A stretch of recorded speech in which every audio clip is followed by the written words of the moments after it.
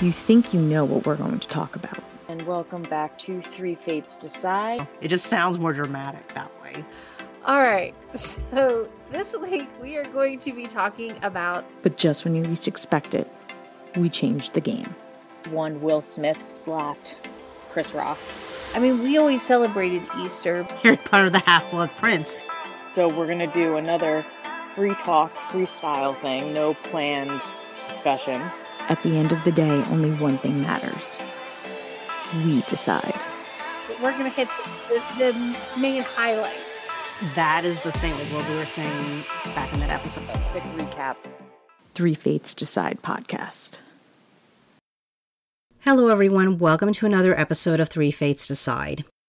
My name is Liz and I am your solo host for this episode. For those of you who listened to my previous solo episode on light novels, I mentioned I was going to do an episode on the concept of isekai. So I'm sure you're wondering, what in the world is isekai?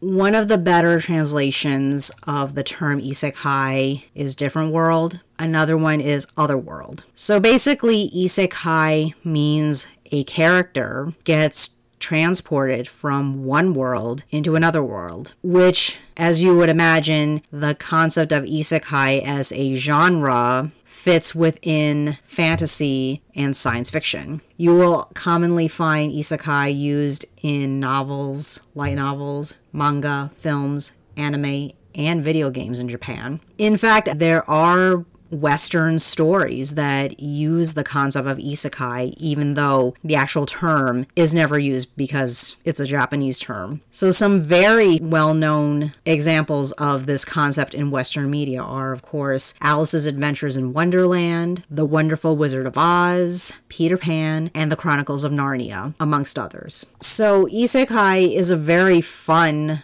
genre to a lot of readers and viewers and players of different video games that use this concept. I certainly enjoy this concept. In fact, I became very interested in this concept more and more once I discovered light novels existed, and quite a few light novels that I read use this concept as a driving part of the story. Granted, there are certain tropes involved with isekai that gets used a lot. You have to start from somewhere, and what makes the many stories interesting are their interpretations of this basic formula. So I'm just going to briefly explain a handful of really common concepts within isekai in terms of what is the initiating event or what is the version of the isekai concept that's being used. So one common trope is you are a business owner and somehow your business ends up transported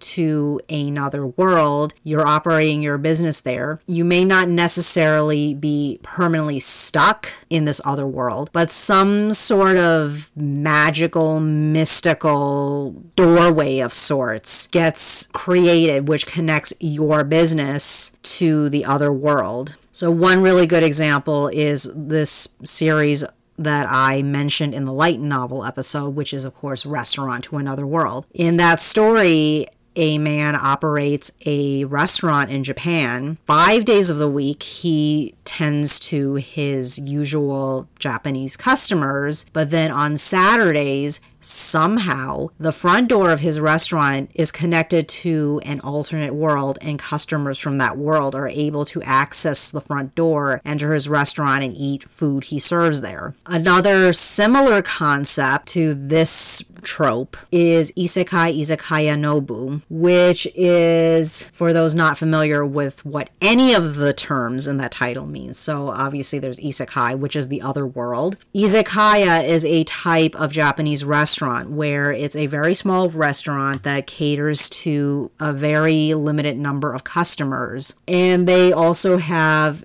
a certain limited menu because, again, it is a very small place. These are very common restaurants in Japan due to limited space for commercial businesses as well as for residential properties. And Nobu happens to be the name for this particular izakaya. Another version of the isekai concept is where a person gets summoned through magical, mystical means to this other world. And when they show up, they end up with some unusual powers and they become a hero who has to help save this world that they ended up in from some sort of powerful enemy. This particular version of the isekai genre is extremely common within fantasy, in anime, manga, what have you. So for those of you who are in my age range, you may remember this series, but one really good example of this is the Vision of Escaflowne. So in the Vision of Escaflowne, you have this high school girl named Hitomi who accidentally gets sent to this other world.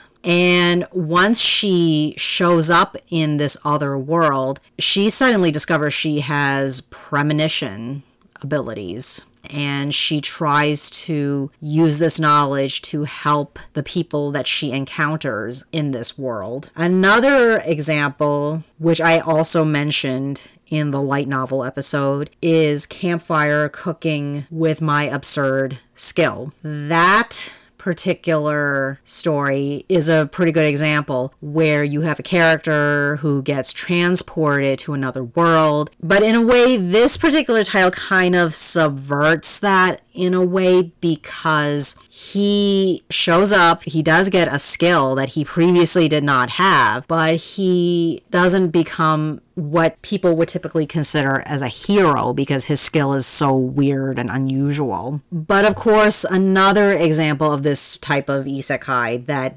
does fit the typical image of how this would work is Rising of the Shield Hero. Rising of the Shield Hero, as the title suggests, is that one of the characters that gets teleported to this fantasy alternate world is a character who has a mystical weapon that happens to be a shield, and through this shield, he can use all sorts of spells that makes his shield have different properties. Another concept of isekai that is not as common as that second example, but does occasionally happen, is where a character from the alternate world ends up in our world. So one example of that would be Tenchi Muyo, where you have these aliens who end up in our world and they end up getting themselves involved with an ordinary guy named Tenchi. And depending on which version of the Tenchi Muyo series you happen to see,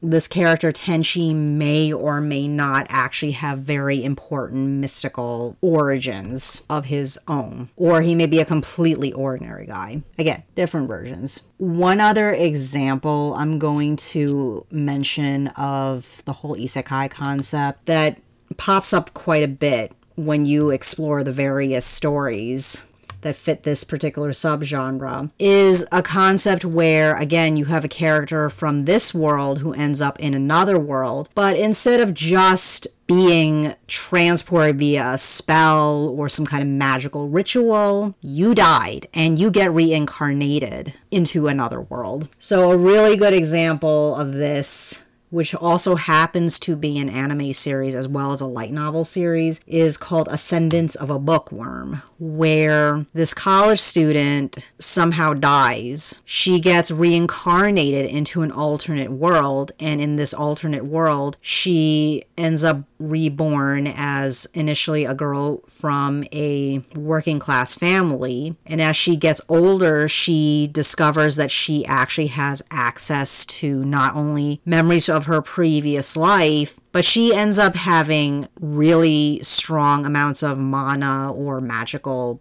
abilities, lots of potential to become even more powerful as she gets older. And then she ends up having adventures where she's dealing with the consequences of this magical ability, and she uses her memories of her previous life to try to advance the civilization she winds up reincarnated in. So all of these are different examples of this isekai genre. And as I mentioned towards the beginning of the episode, there are actually examples of stories in Western media that actually uses the isekai concept, even though they don't actually use the term isekai. I personally feel like the term isekai should become adapted just in the same way that the term of umami has become a common term. 30 odd years ago, no one would know what in the world this word umami means. But now, whenever you talk about food, you mention the word umami, immediately people will understand what you are talking about, because now it's an understood, fairly common term in that context. So I'm hoping down the road, when people are discussing fantasy and sci-fi stories, the term isekai will start popping up more and more. If you like this episode, please leave a comment. Let us know that you enjoy episodes like this, where I or my co-hosts or all three of us together, we discuss more about different genres, different concepts in media, and explore the origins, the history, the usage. Thank you, and see you next time. Thanks for listening, everyone. Catch us next time. And see what we're going to talk about. Because the three fates decide.